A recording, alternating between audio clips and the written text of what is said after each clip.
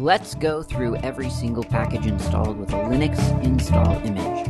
I'm going through the software included with Slackware, but these are all open source applications and libraries, so whether you're running Slackware like me, or Fedora, Debian, BSD, or even Mac or Windows, you can probably download, install, and try these on your computer. So chances are you'll be able to learn something from this podcast. Let's get started. And we're in the X section of the lib section of the L section of Slackware packages. So the first one on my list is libxkbcommon, which, yes, okay, that's correct. I thought that was actually kind of wrong for a minute, but now I'm remembering. Okay, so libxkbcommon is, it stands for something like X keyboard extension. That's what that is. XKB, X keyboard extension. Its name, I guess, is a little deceptive because it's not actually just for X. It's not just Zorg. It is also for Wayland and other systems as well. But this is the thing. This is the subsystem on your computer that makes your computer aware of how your keyboard is laid out. And that's one of those things that when you realize that that's software, you just think, I don't know, for me, it made me view keyboards differently. You know, for such a long time, the keyboard was just the keyboard. It was just this device that made letters appear on a computer. And I never, for such a long time, I didn't really think of how a computer understood it. I just always kind of assumed that it was sending very specific signals to the computer. But it's actually, I mean, it's sending key codes to the computer. But those are just binary signals. What do those translate into? Well, for there to be something, if you're getting signals, then you need a legend, you need a map, you need a key code or a codec. You know, you need something, you need a way to decode the signal. And the signal is like the A key on a keyboard. Is that the A key or is that just a key? I guess that was a bad example. On the leftmost, on your left finger of your left hand. I don't know.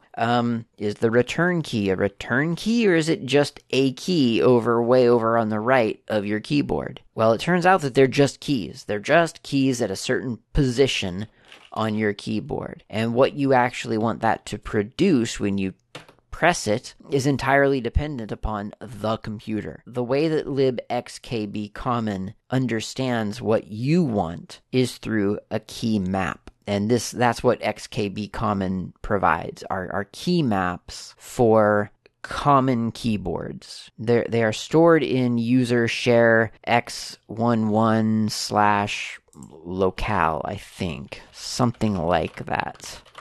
Yeah. Yep, that's it.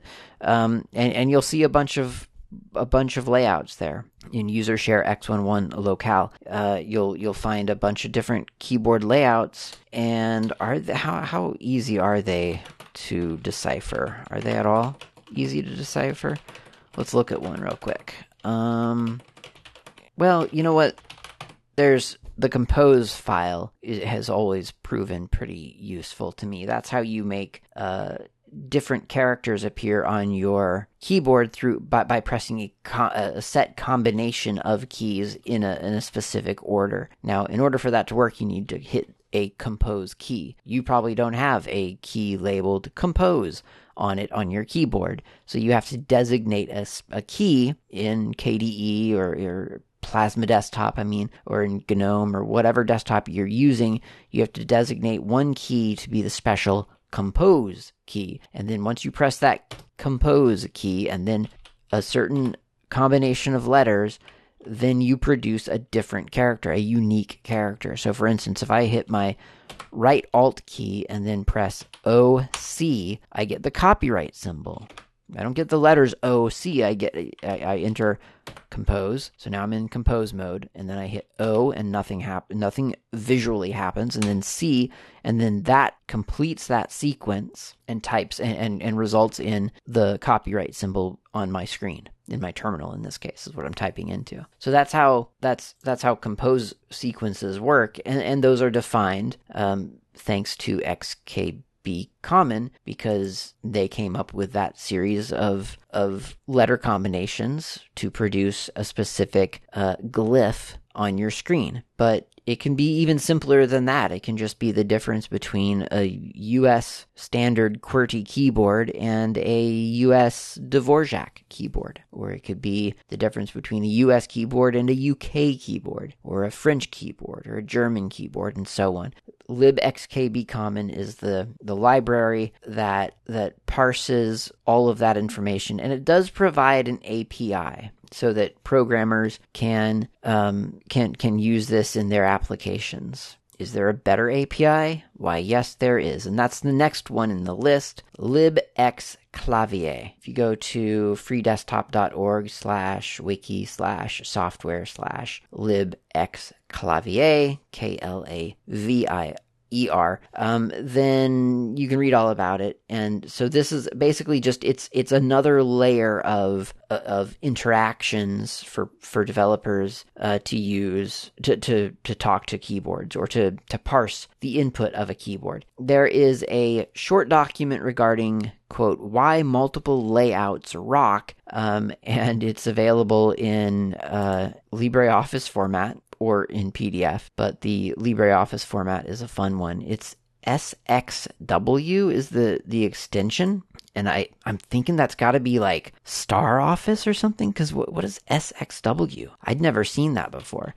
Anyway, it opens up in LibreOffice, and it's talking a lot about the libxklavier API, and why it provides a couple of extra features that libkbcommon does not. I'm not going to go into it because they say it's a short document, but it's a pretty good read.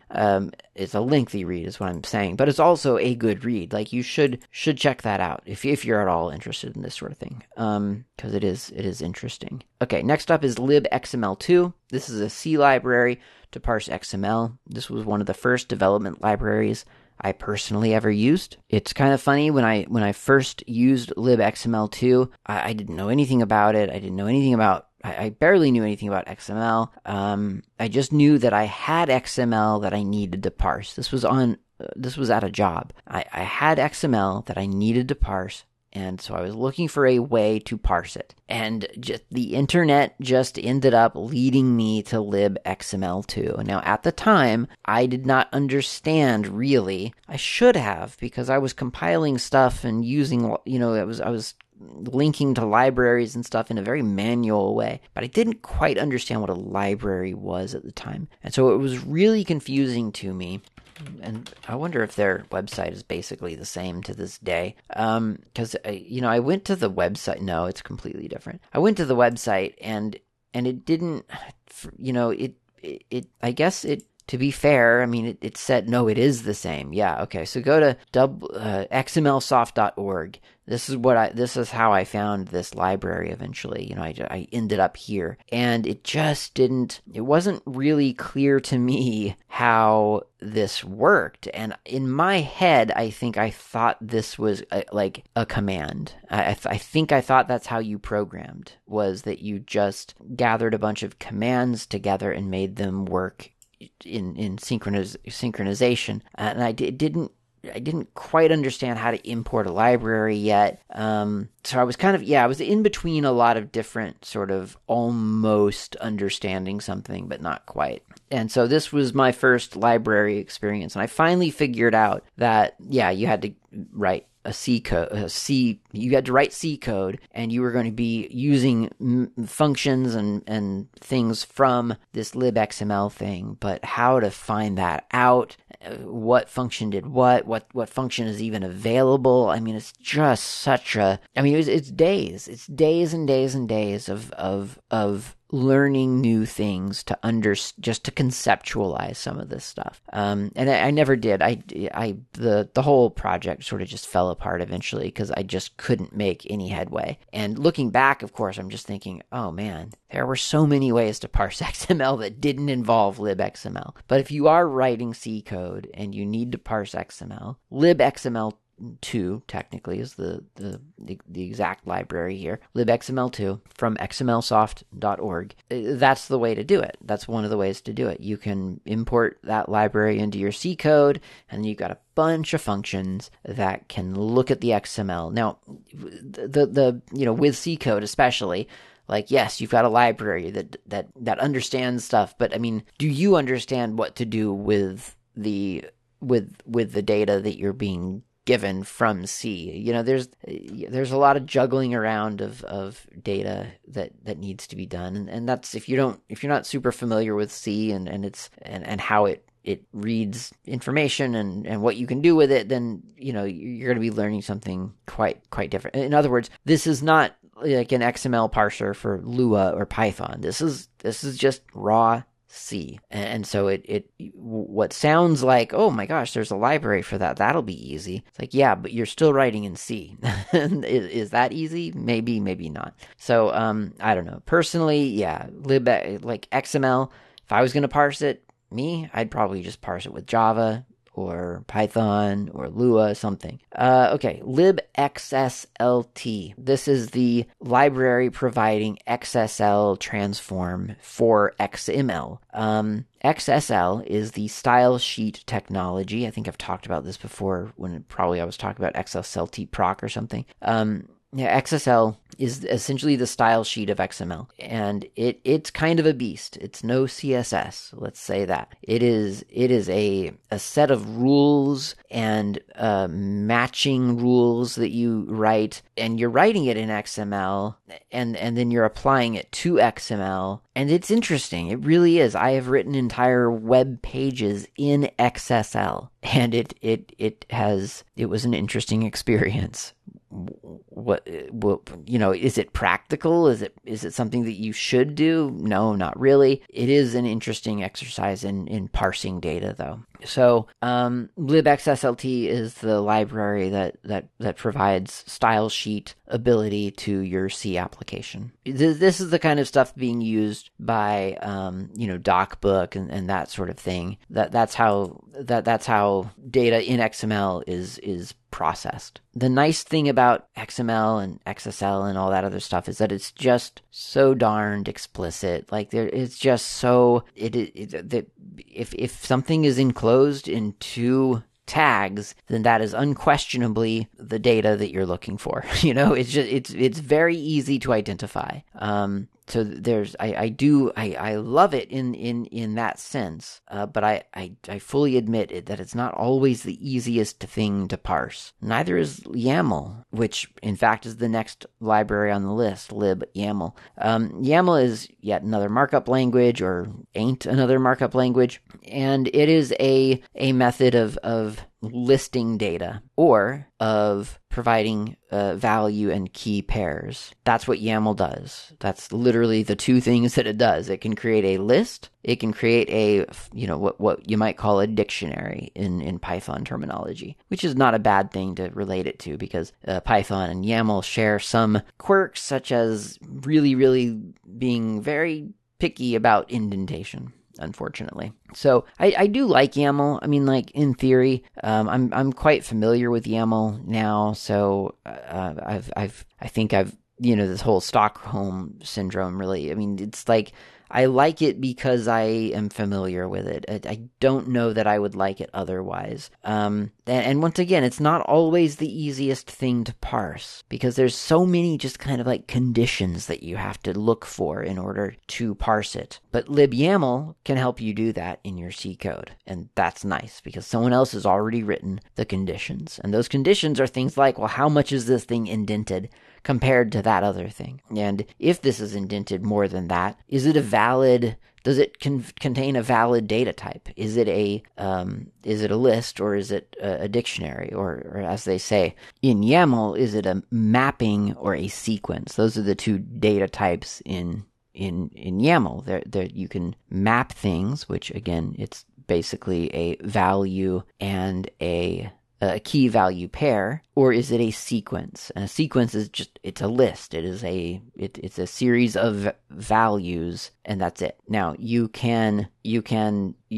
mix the two together. For instance, you can have a sequence in a mapping. So you could have a value like, I guess it would be a key. It would be maybe Linux distributions : and then a sequence of distribution names indented underneath that. So you'd indent it, and you'd have Fedora and Ubuntu and Slackware and so on. Now, if you're trying to parse that yourself, like, and I don't know, in a bash script or something, then, I don't know how you would do it. You'd have to count the indentations, and then if you judge that this thing is indented more than the line above it, then yes, it is a child of that thing, and then you'd have to check, well, what was the data type that I judged the previous line to be? Was it a sequence, or was it a mapping? And given that information, can this current line validly be a mapping? Well, with libyaml,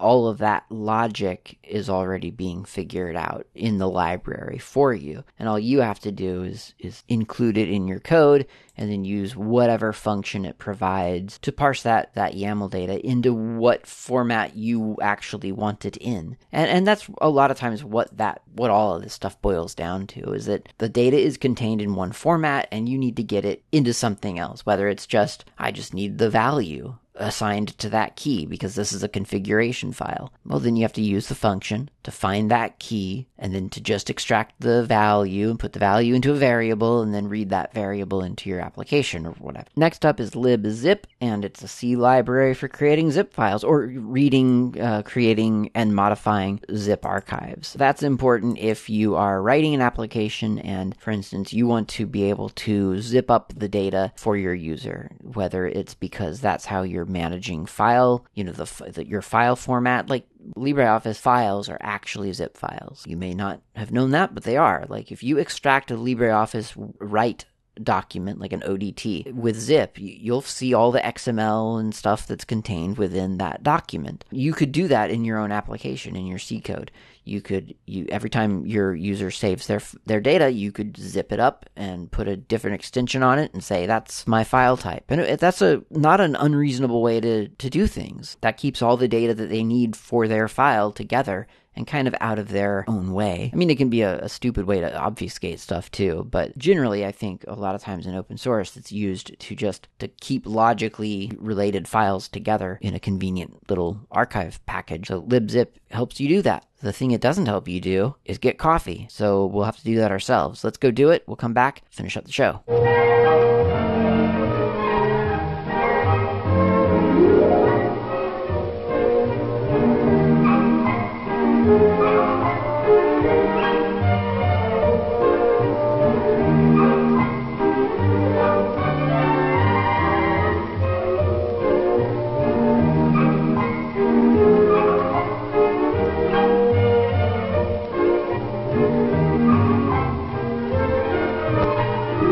It kind of feels like we would never reach this point, but we're here. We are out of the lib section within the lib section. As I've said frequently at the end of shows, of course, that just because we're past lib whatever doesn't mean we're out of the L section. We're just out of the lib naming scheme. So there's still quite a lot to go within the library software set, but at least we're past the lib. We're up to L something else now, and specifically that's lmdb. But first, I should mention the summertime coffee blend from Flight Coffee. I keep saying don't attribute too much to Flight Coffee. Just because I rave about Flight Coffee every other episode doesn't mean that there's anything that special about Flight Coffee. But the more I talk about it on this show, the more I kind of start to think that maybe there is, because frankly the coffee is really good from Flight Coffee. I don't recommend trying to order it from New Zealand.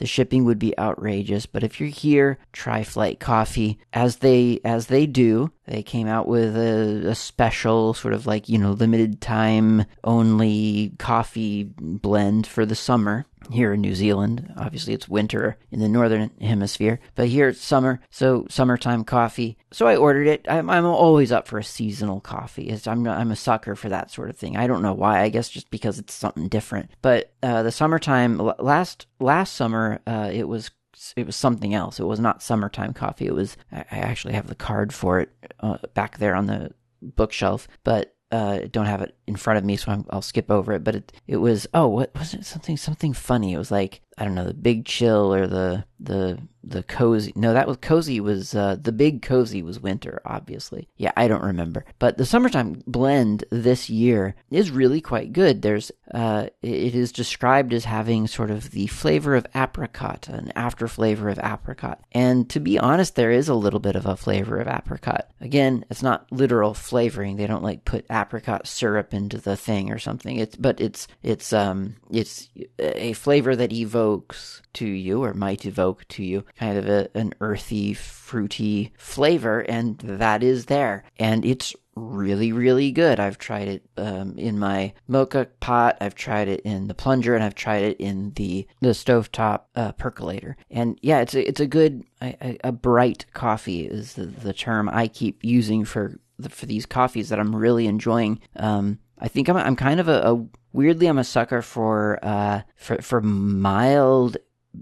Well, I guess I'm really just a sucker for coffee, because I was going to say mild coffee, but that's different than bright coffee to me, and that's different than deep or rich coffee. So I quite like all of them, but I guess I like the variety, so the diversity. So really good coffee, summertime from Flight. That's what I'm having right now. And we're going to talk about LMDB, not to be confused with IMDb, the Internet Movie Database. This is a database. It is a libm database, which I think, from what I'm ascertaining, the M is for memory, I think. I couldn't exactly find that stated explicitly, but the big feature of MDB, which was developed for OpenLDAP, apparently. But MDB, the big feature here is that it maps the database to memory. So you're kind of using a database just kind of like out of RAM. So it's super, super fast. And I couldn't quite gather from the source code, which I did look at. I don't have a complete picture, like a workflow of how the data gets from here to there and then back to here, because even though you're using this ultra fast, like we're talking 250,000 index searches per second on a million record table. That's not a test that I ran. It's a test that some people on the internet ran, but that's the kind of numbers we're talking about.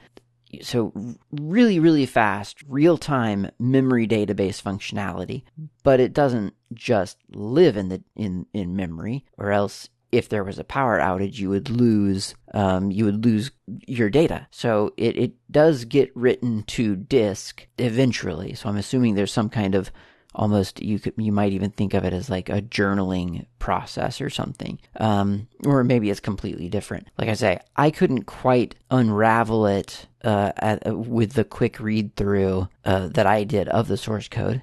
It is open source. The source code is right there. You can look at it yourself and see if you can figure it out. Studying it long enough, you probably will be able to. It's possible. If you study it long enough, it's possible to understand what's happening. I don't know, and this is why I just did a quick read through, whether, it's all that important to understand what's happening. I mean, the proof is in the pudding, as they say. You use MDB, and it's pretty darn fast.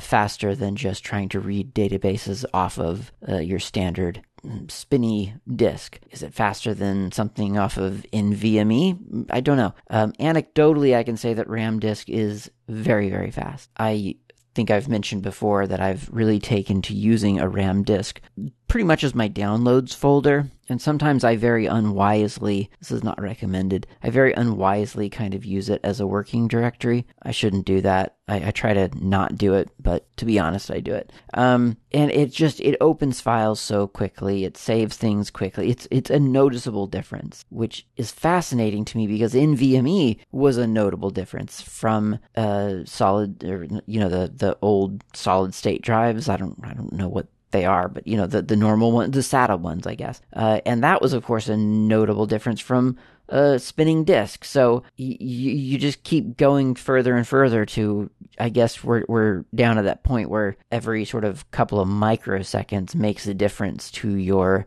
to whether something is noticeable or not. And I'm at the point where, a couple of microseconds, I guess I'm starting to be able to detect that. I mean, I don't know if it's literally a couple of microseconds, but you know what I mean?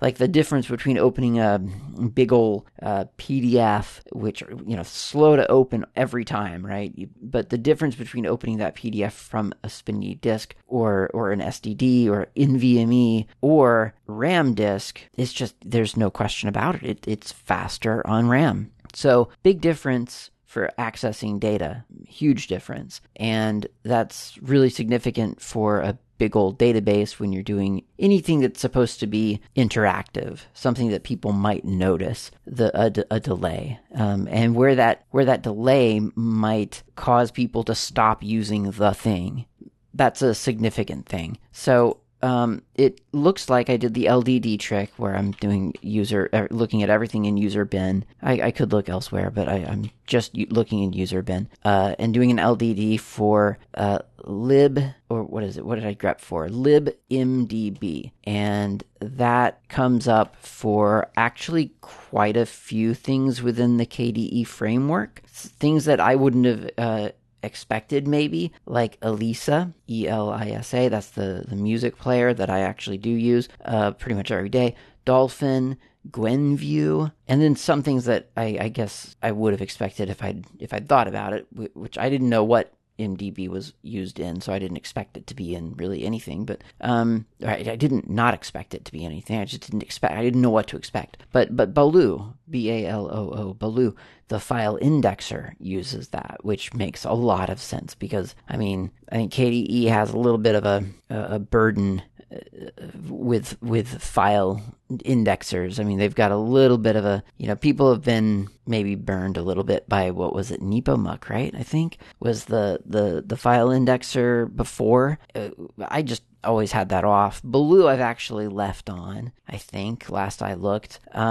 Maybe I turned it off, but I mean, Baloo hasn't really sort of negatively impacted like the performance of my desktop, which cannot be said of Nepomuk. Nepomuk, there were times where it was just like people would just say, well, yeah, just wait for it to index all of your files and then use your computer, which just isn't the modern computer experience, really. So, Baloo uses MDB, Gwenview, Elisa, and those are the big ones that kind of leapt out at me. Mutt actually uses it as well, but I would imagine possibly that's for actual OpenLDAP integration, although maybe not.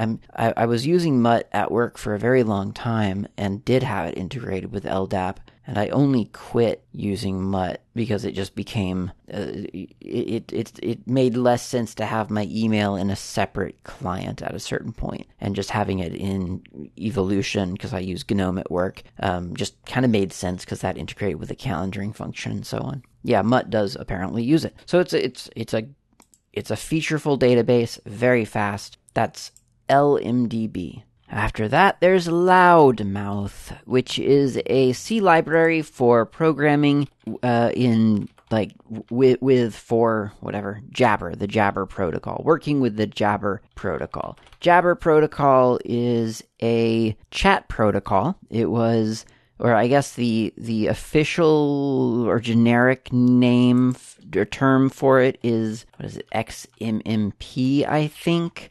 Or is it it's got to be XMMP protocol. That's the, no, it is not, xmpp.org. That's the Extensible Messaging and Presence protocol, it's an open technology for instant messaging, for setting whether you're around or whether you're away from keyboard or whether you're busy, chatting in chat rooms with lots of people instead of just one person. It can do voice and video calls and so on. I forget which came first and why the name Jabber is a thing, but as I recall, the XMPP protocol is the underpinning of this messaging protocol, the most famous implementation of that being Jabber.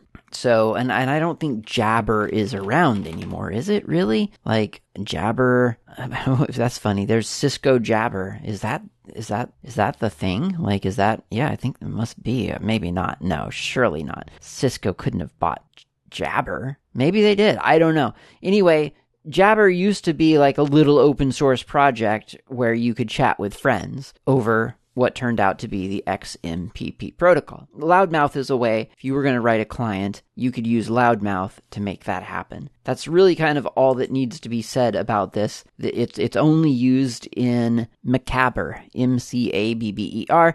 It is a console client, a chat client that you can run in a terminal to speak over Jabber. I don't remember seeing this in the big long list of applications. So maybe this could, I don't know where this would be. It wasn't in the A set, I guess. Yeah, I'm not sure how Mcabber is on my system, or where it is in the repository of Slackware installable files, but it is on my system, and it uses, according to LDD, it's the one application in user bin that uses Loudmouth. So that's why Loudmouth is there technically. But you could use that to write your own client as well. Certainly. And I think a lot of these chat protocols XMPP was good enough for Google Chat to use it for a very long time. And then Google, for whatever reason, it would only be speculation to attribute an actual reason. Nobody knows. Somebody knows,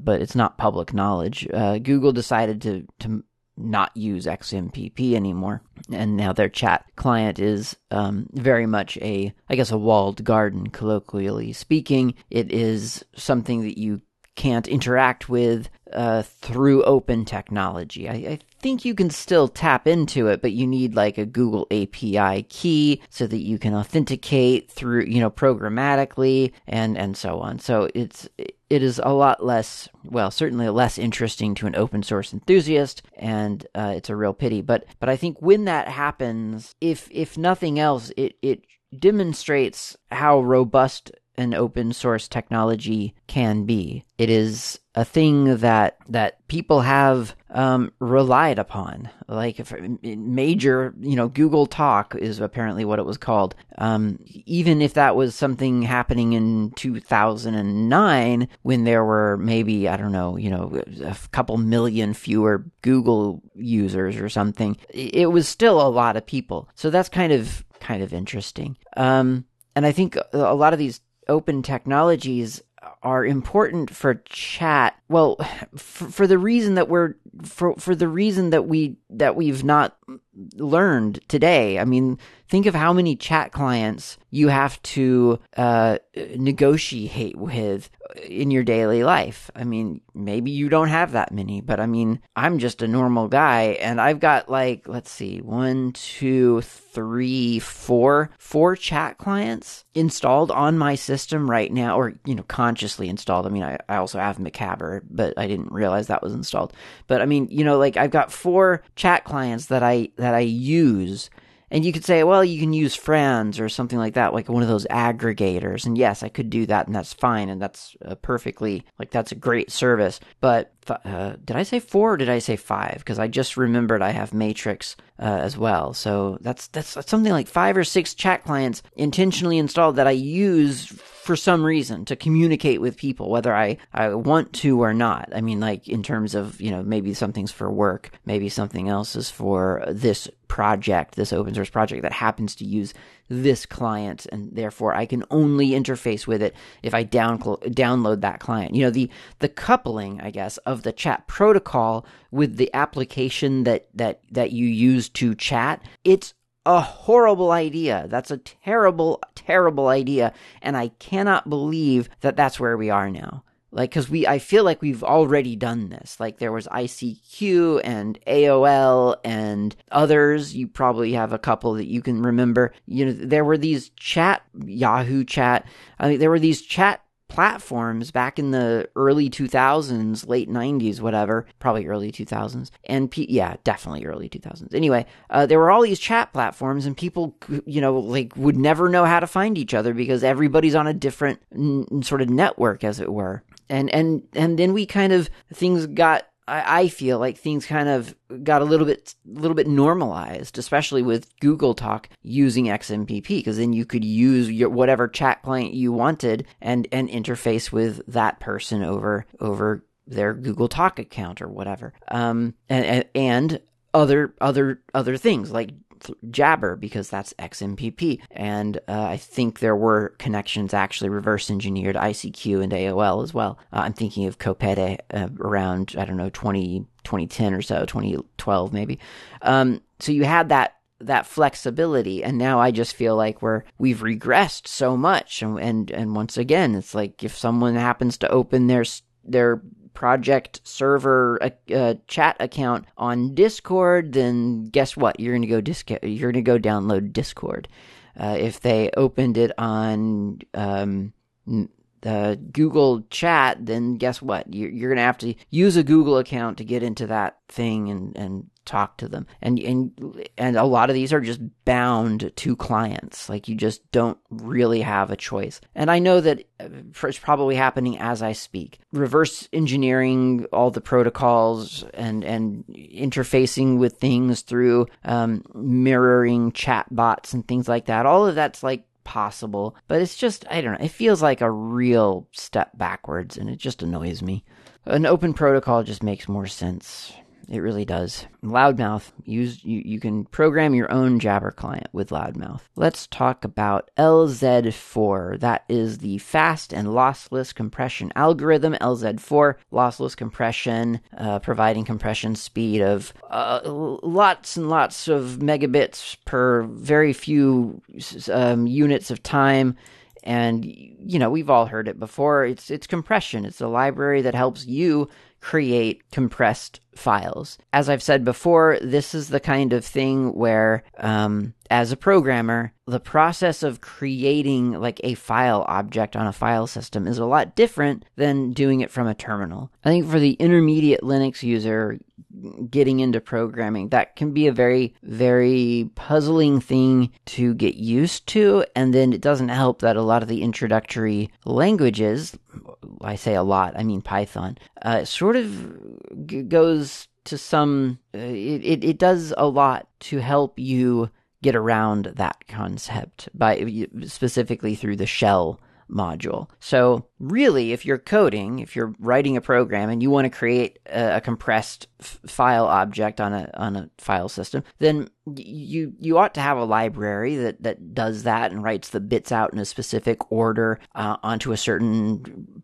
position on the hard drive, and that's how it's done. But for a terminal user, you know, you just do like touch file.txt and then tar cvf create verbose file.tar file.txt that gets tarred up, and then you do a, you know, whatever on file.tar, whatever. You could do that practically in one command. But that's the process, right? You're typing in commands. A library, you don't do that. You invoke methods and functions and things like that to have the computer do that process for you. And in Python, of course, they have the shell module where you import just the shell, and then you write your shell command out as basically entries in a list that Python then executes in sequence. And I think it gets confusing because to a lot of intermediate computer users, that it's like you have to, it's a very literal translation of that process. Like, oh, this is how I did it over here in the terminal, therefore this is exactly how I'm going to try to emulate it in my code. And it's sometimes difficult to realize, no, you don't have to do it that way in your code. Like, the process can be different, but you have to learn that, or rather you have to unlearn what you knew in a terminal to get it into the correct syntax, or the correct way of thinking about it in code. We see this a lot with, for instance, Ansible, where everyone using Ansible for the very first time, your immediate thoughts are, well, how do I emulate, this DNF command with Ansible? Well, you don't. What you do is you check to make sure, or you check whether an application is installed, and then you use some Ansible module to answer that, to solve that requirement if it is not there. But you don't. It's a different process. You're looking at the end result rather than initiating anything at all. And with code, that's kind of the same problem. It's not the exact same problem, but it's similar, because you know how to do it from point A to point B to point C. But in code, you don't have to do the A and the B. Really, all you need to do is have the library generate C or whatever. So that's LZ4. There's also LZO, the compression library, portable lossless data compression library written in ANSI C. It's pretty fast compression and very fast decompression. I like that. Pretty fast. That's a refreshing change. So that's LZ4 and LZO, and that's the L section. That's it. That's all the L's of the L software series. That is all the L's, and I think that sounds like a good place or a convenient place to stop. So I think I'll declare the episode over. I mean, we could get into the M section, but it just feels kind of neat and tidy to have done all of the L's, or to gotten through all of the L's. So let's start with the M's in the next episode. Thanks for listening. I'll talk to you next time.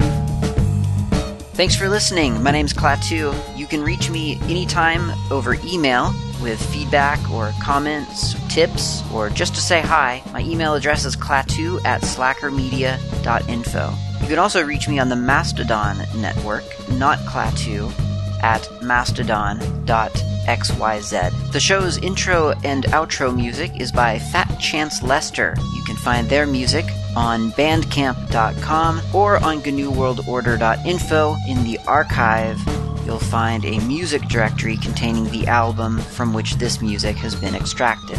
Until next time, thanks for listening, and keep the source open.